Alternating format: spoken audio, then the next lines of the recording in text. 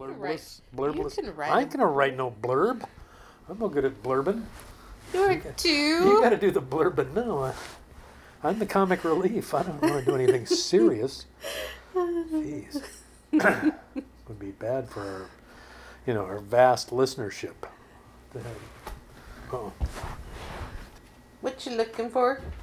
needed my timepieces so I could go. It's 6:58 p.m. Friday, March 22nd, 2019. I'm Bill. I'm Diane. It's the Bill and Diane Show.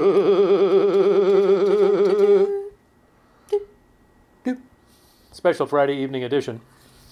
We do this sometimes, don't we? We do. We have done this before. We've done this before. And it's usually because there's some kind of special, some kind of thing going on Saturday that we have to attend to early in the time when we would normally be doing the show. We Right? used to do it a lot when we would drive down to Portland. See, there you go. That's what I'm talking about. So, it has been a hectic week here in Lake Amphetamine. It's just winding down, even as we speak. And who's got the big activities this weekend? Not me. Oh, no, not me.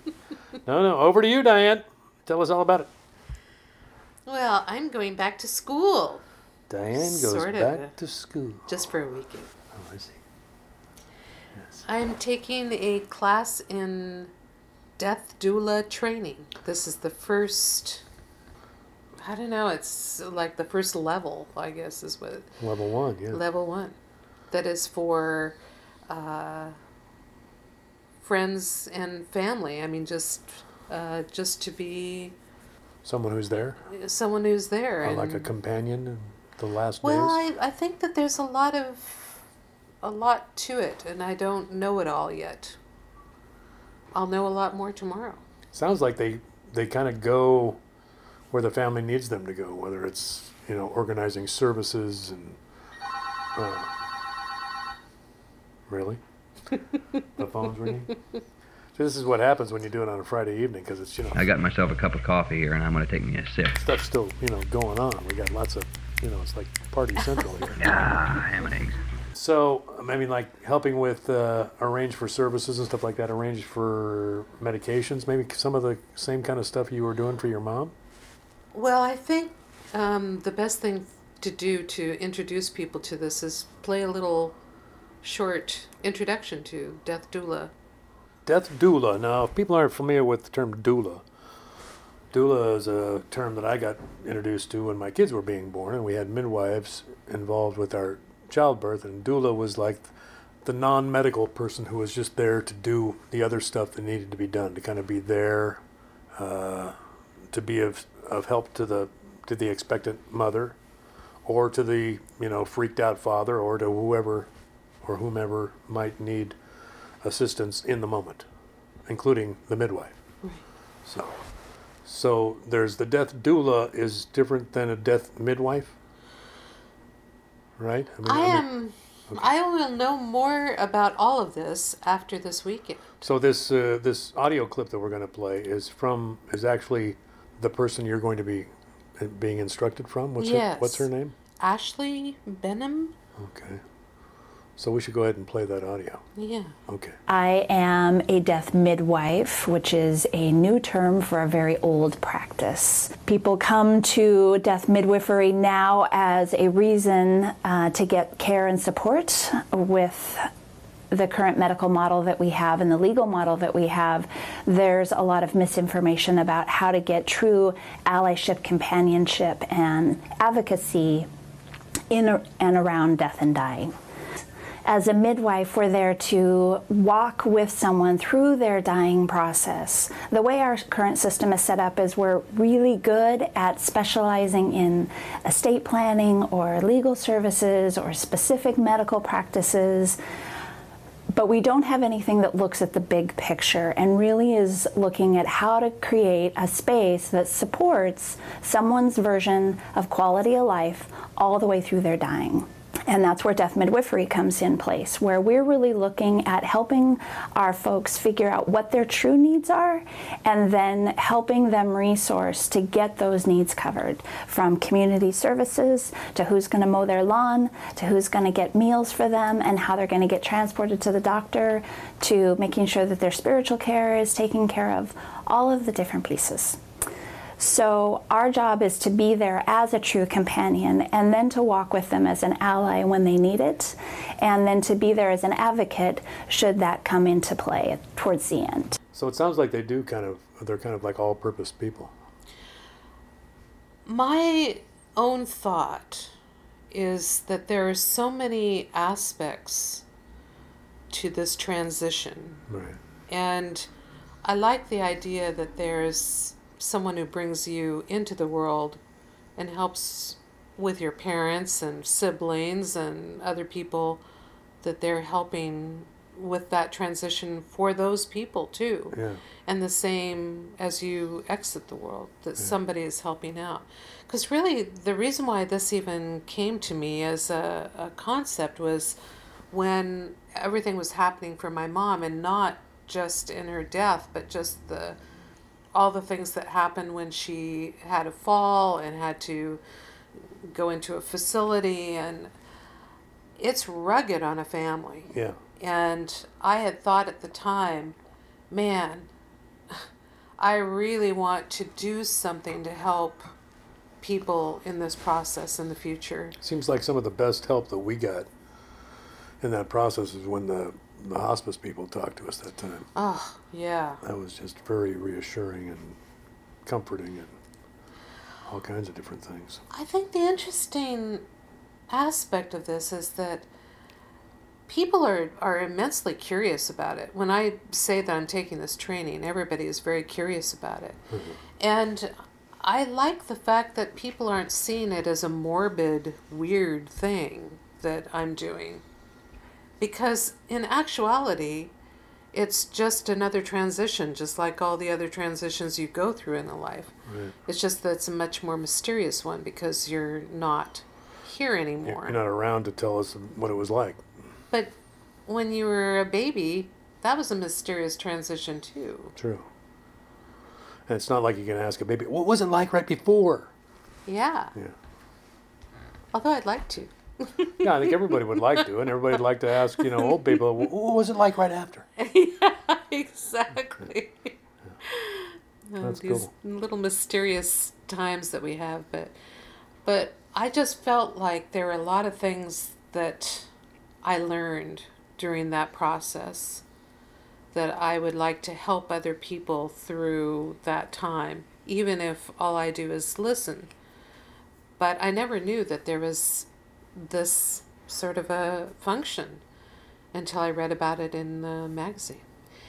And I talked on the Bill and Diane show at that time about that, because it was so exciting to me that happened.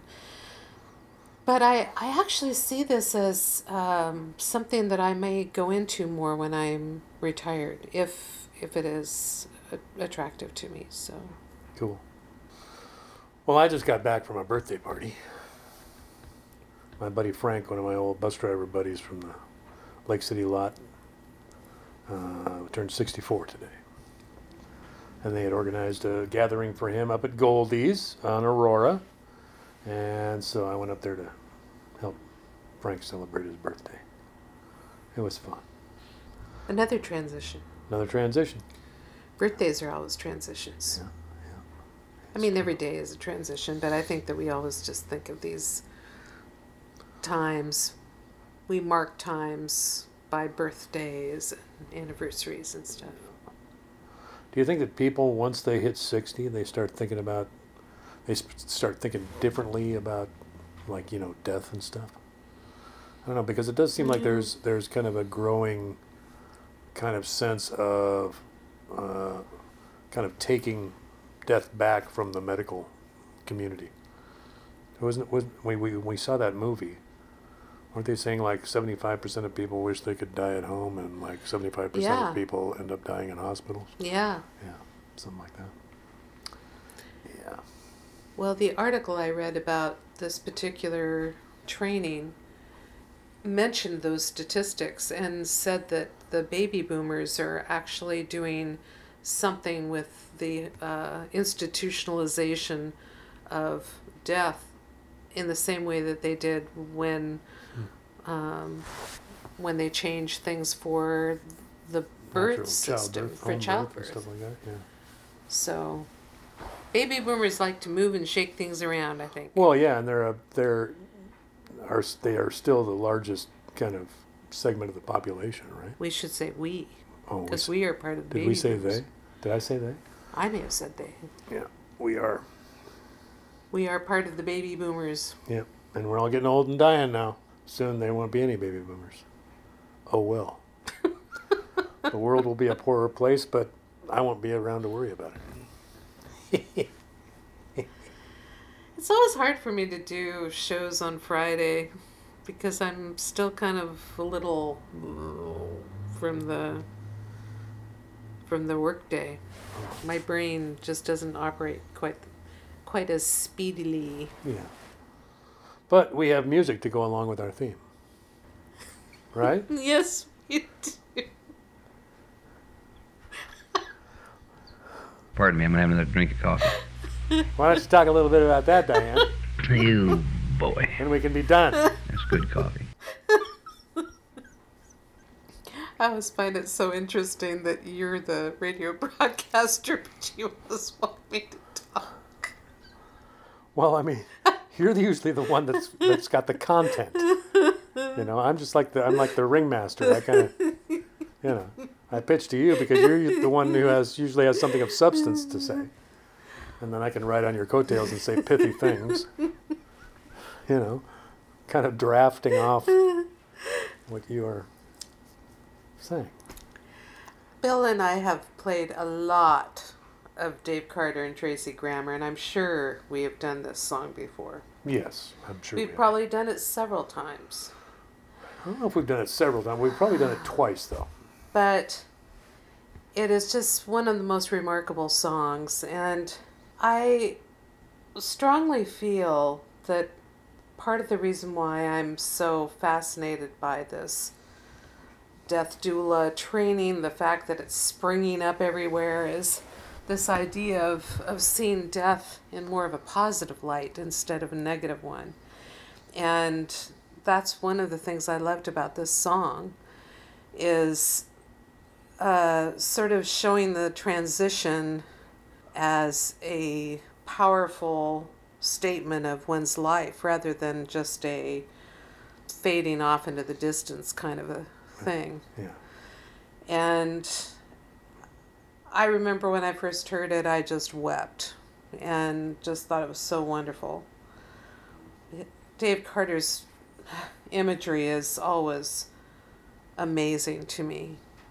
And I think he certainly was a person who had one foot outside of this sphere at all times. And so I think that when he did die himself, that he was just as curious about it as when he was alive, because he actually died and had sort of this momentary coming back to life and saying how amazing it was, and then died again. It was kind of an amazing thing that he did that. Yeah. So it was the song that came to my mind in preparation for my weekend activities. I'm thinking that this training, I'm almost thinking of it as a weekend-long meditation. Yeah. With other people. Well, yeah, you had talked about getting another poem to take, and maybe you should play Dave's song. I was kind of thinking that I would bring it, but I don't know exactly how I could bring it and play it for everybody. Yeah. But I could just tell people about it. Yeah. But I think that it'll be interesting to see who else comes. I think a lot of people who come to this may be younger, and I think that there will be people who want to make this their livelihood, and I'll be very interested to see the people who are taking this mission as part of their lives. Should be a grand adventure, so we'll need an update next week. Yeah. So stay tuned, everybody. And in the meantime, a little Dave Carter and Tracy Grammer.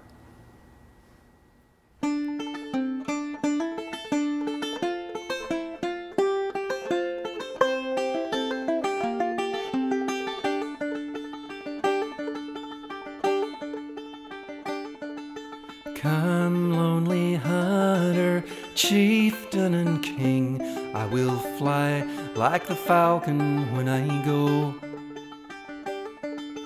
Bear me, my brother, under your wing, I will strike, fell like lightning when I go.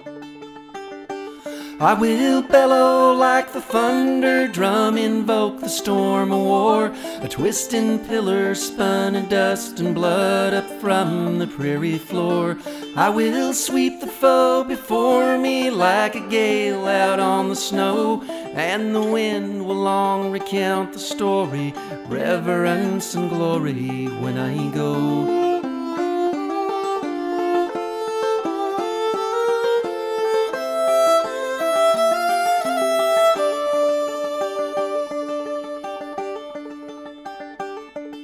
Spring spirit dancer, nimble and thin, I will leap like coyote when I go. Tireless entrancer, lend me your skin, I will run like the gray wolf when I go. I will climb the rise at daybreak, I will kiss the sky at noon, raise my yearning voice at midnight to my mother in the moon. I will make the lay of long defeat and draw the chorus slow. I'll send this message down the wire and hope that someone wise is listening when I go.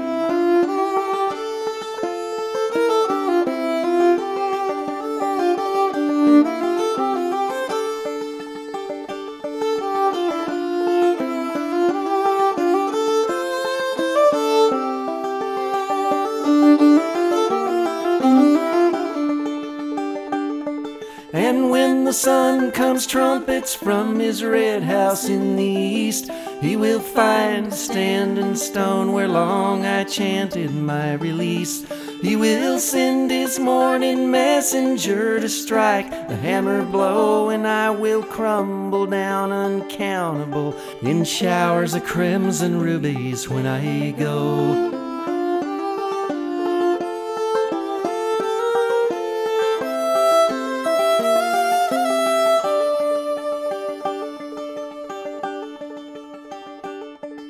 Sigh, mournful sister, whisper and turn, I will rattle like dry leaves when I go. Stand in the mist where my fire used to burn, I will camp on the night breeze when I go. And should you glimpse my wandering form out on the borderline between death and resurrection and the council of the pines, do not worry for my comfort, do not sorrow for me so. All your diamond tears will rise up and adorn the sky beside me when I go.